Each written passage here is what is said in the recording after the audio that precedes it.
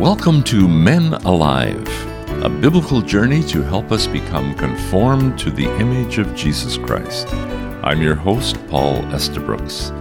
Our teacher is my longtime friend, Dr. Jim Cunningham, consultant in adult education and director of Go Teach Global.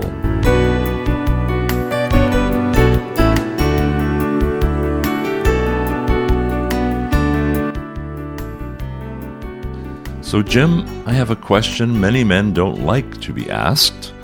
Who is your best male friend?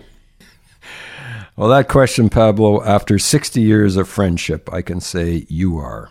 But the sad reality is that most men today do not have one intimate male friend. I once shared that thought at a men's seminar. Before I could ask, do you agree? Two of the men began to speak. I agree, offered the first. That's right on, said the second. In today's society, people consider you unusual if you have a close male friend. What a predicament. Today's men are busy working, doing, being, earning wages, but without close, intimate male friends to share life's good, bad, and ugly times. Let's look at how this role of friend progresses and how we can have friendships like Jesus had. First, we have what I'll call the masses. These are the people we bump into as we live life. We periodically randomly meet or see each other at a store or on a bus or at a game. We see them once and perhaps we don't even meet them again. Next comes the handshake friendships. People we recognize and we may know their name enough to identify them, but the process has begun. Our short-term memory retains information about that person as long as we feel the need for it. We know the name and where maybe he lives, and for many people this is as far as the friendship goes, a handshake friendship. Then comes casual friendships. Things now progress further. We know the name and a few incidental details. We may even share time together in a club or a church or a classroom. But this person still tends to be guarded. One's thought life is his own. We must learn how to enter this area with gentleness, honesty, respect, and love. Speaking the truth in love is the secret to building a casual friendship. Many people carry bruises and scars from past friends who betrayed their trust by deceit, fraud, or manipulation. They may be reluctant to start a more profound friendship with anyone for fear of a repeated betrayal. I agree, Jim.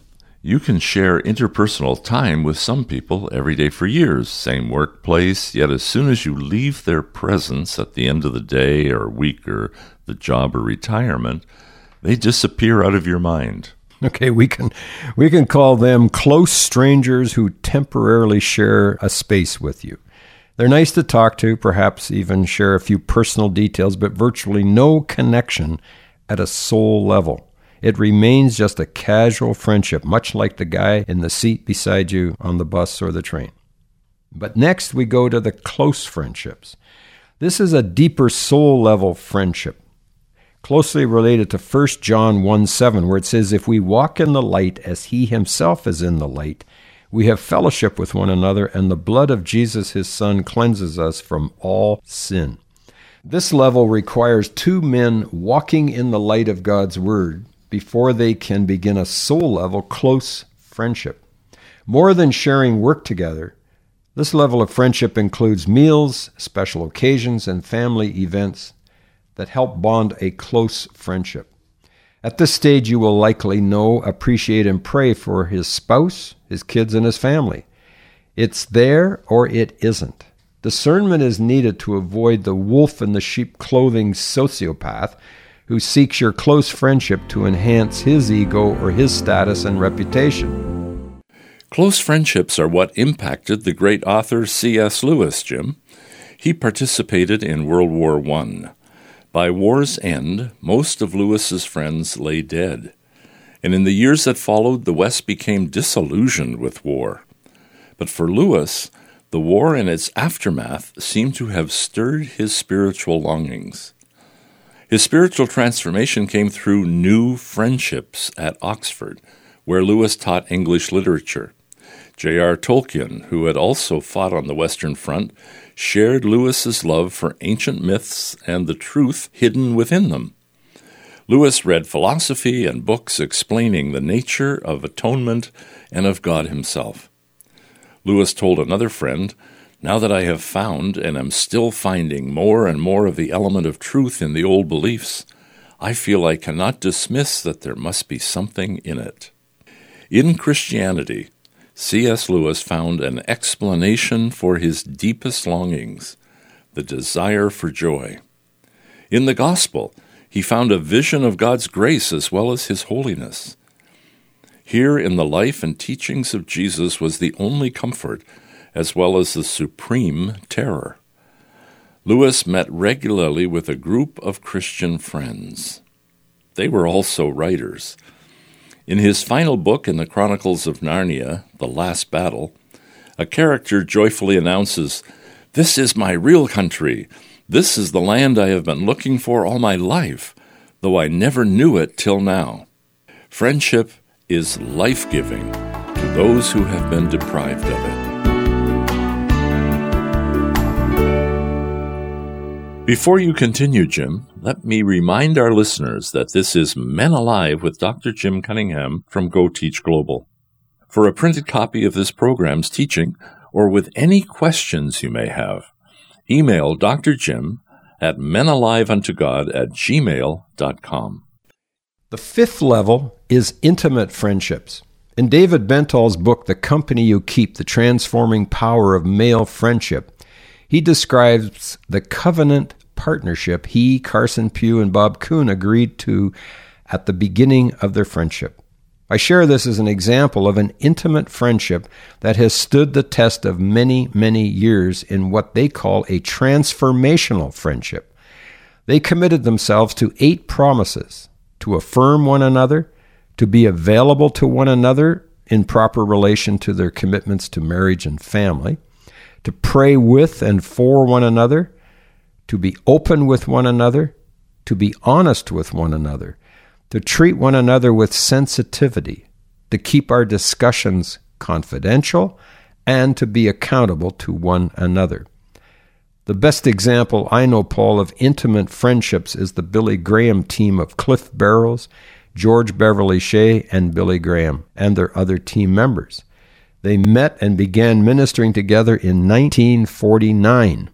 The team continued to serve until Bev Shea died in 2013 at the age of 102. Cliff Barrows died in 2016 at 93. And Billy Graham, born November 7, 1918, continued faithful to serving Christ until his homegoing, his 100th year. That's a high-level, long-term, intimate friendship. An intimate friendship is like sound health. Hard to define and describe, but you know when you don't have it. Agreed. And next we have what we call the kindred spirit friendship. 1 Samuel 18:1 tells us the soul of Jonathan was knit or united to the soul of David. Scripture says, and Jonathan loved him as himself. When David heard news of Jonathan's death, he chanted this lament by saying in part, I am in distress for you, my brother Jonathan. You have been very pleasant to me. Your love to me was more wonderful than the love of women. In 2 Samuel 1:26. Think about what happens to these people we call friends. Sometimes they move, they're out of touch, they're gone.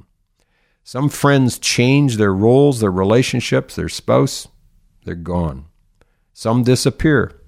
Whatever happened to good old, and we insert his name, he's gone. Some share workspace, and after the meeting, they're gone. Some Facebook, they turn off the computer, they're gone. And some die. They cross over the river, so to speak, and they're gone. But some friendships are alive and healthy. True friends are hard to find. Alive and healthy friendships remain. Neither time nor distance, age, mobility, health, nor disagreements affect these friendships. They are more than a friend. They are kindred spirits. And finally, we come to a covenant-level friendship. A biblical marriage between a man and a woman is a covenant relationship, like Hosea had with Gomer. God and Israel had and still have a covenant relationship. God's relationship with Israel is unbroken an eternal covenant relationship. Covenant relationships cause us to be committed, try harder, and never give up. You could say there's no back door to a covenant relationship. As a result, they evolve into something beautiful like David and Jonathan had, a covenant relationship as well as a kindred spirit. Salvation brings us into a new covenant relationship with God through faith in Jesus Christ. God chose us, and on top of that, God gives us both the grace and the faith to receive his gift of salvation and friendship. Ephesians 2:8, 9, and 10 says, "For you have been saved by grace, through faith, and that not of yourselves. It is the gift of God, not as a result of works, so that no one may boast. For we are his workmanship, created in Christ Jesus for good works, which God prepared beforehand that we would walk in them." We are God's friends and co-heirs. We are basing our friendship on a covenant friendship that was established with us forever. So the ultimate question then, Jim, is how do we achieve intimacy in a friendship? One of life's greatest pleasures, Pablo, is to have a friend, a person with whom there is no agenda, with whom you can be yourself, a friend who is willing to be bold and wisely correct you in love for doing something unbiblical. The friends with whom I have the most intimate friendships are ones with whom I can pray one-on-one. You and I have shared a 60-plus year friendship, which I consider a kindred spirit friendship. Does that kind of friendship develop overnight? No. It requires lots of input and shared time from the initial meeting. Proverbs in the Old Testament said, "A man that has friends must show himself friendly, and there is a friend that sticks closer than a brother." So Paul, thanks for being my brother and for sticking with me and for being friendly. And thank you, Jim. There you have it for today, men. We become alive when we recognize friends are given to us to help each other conform to the image of Jesus Christ.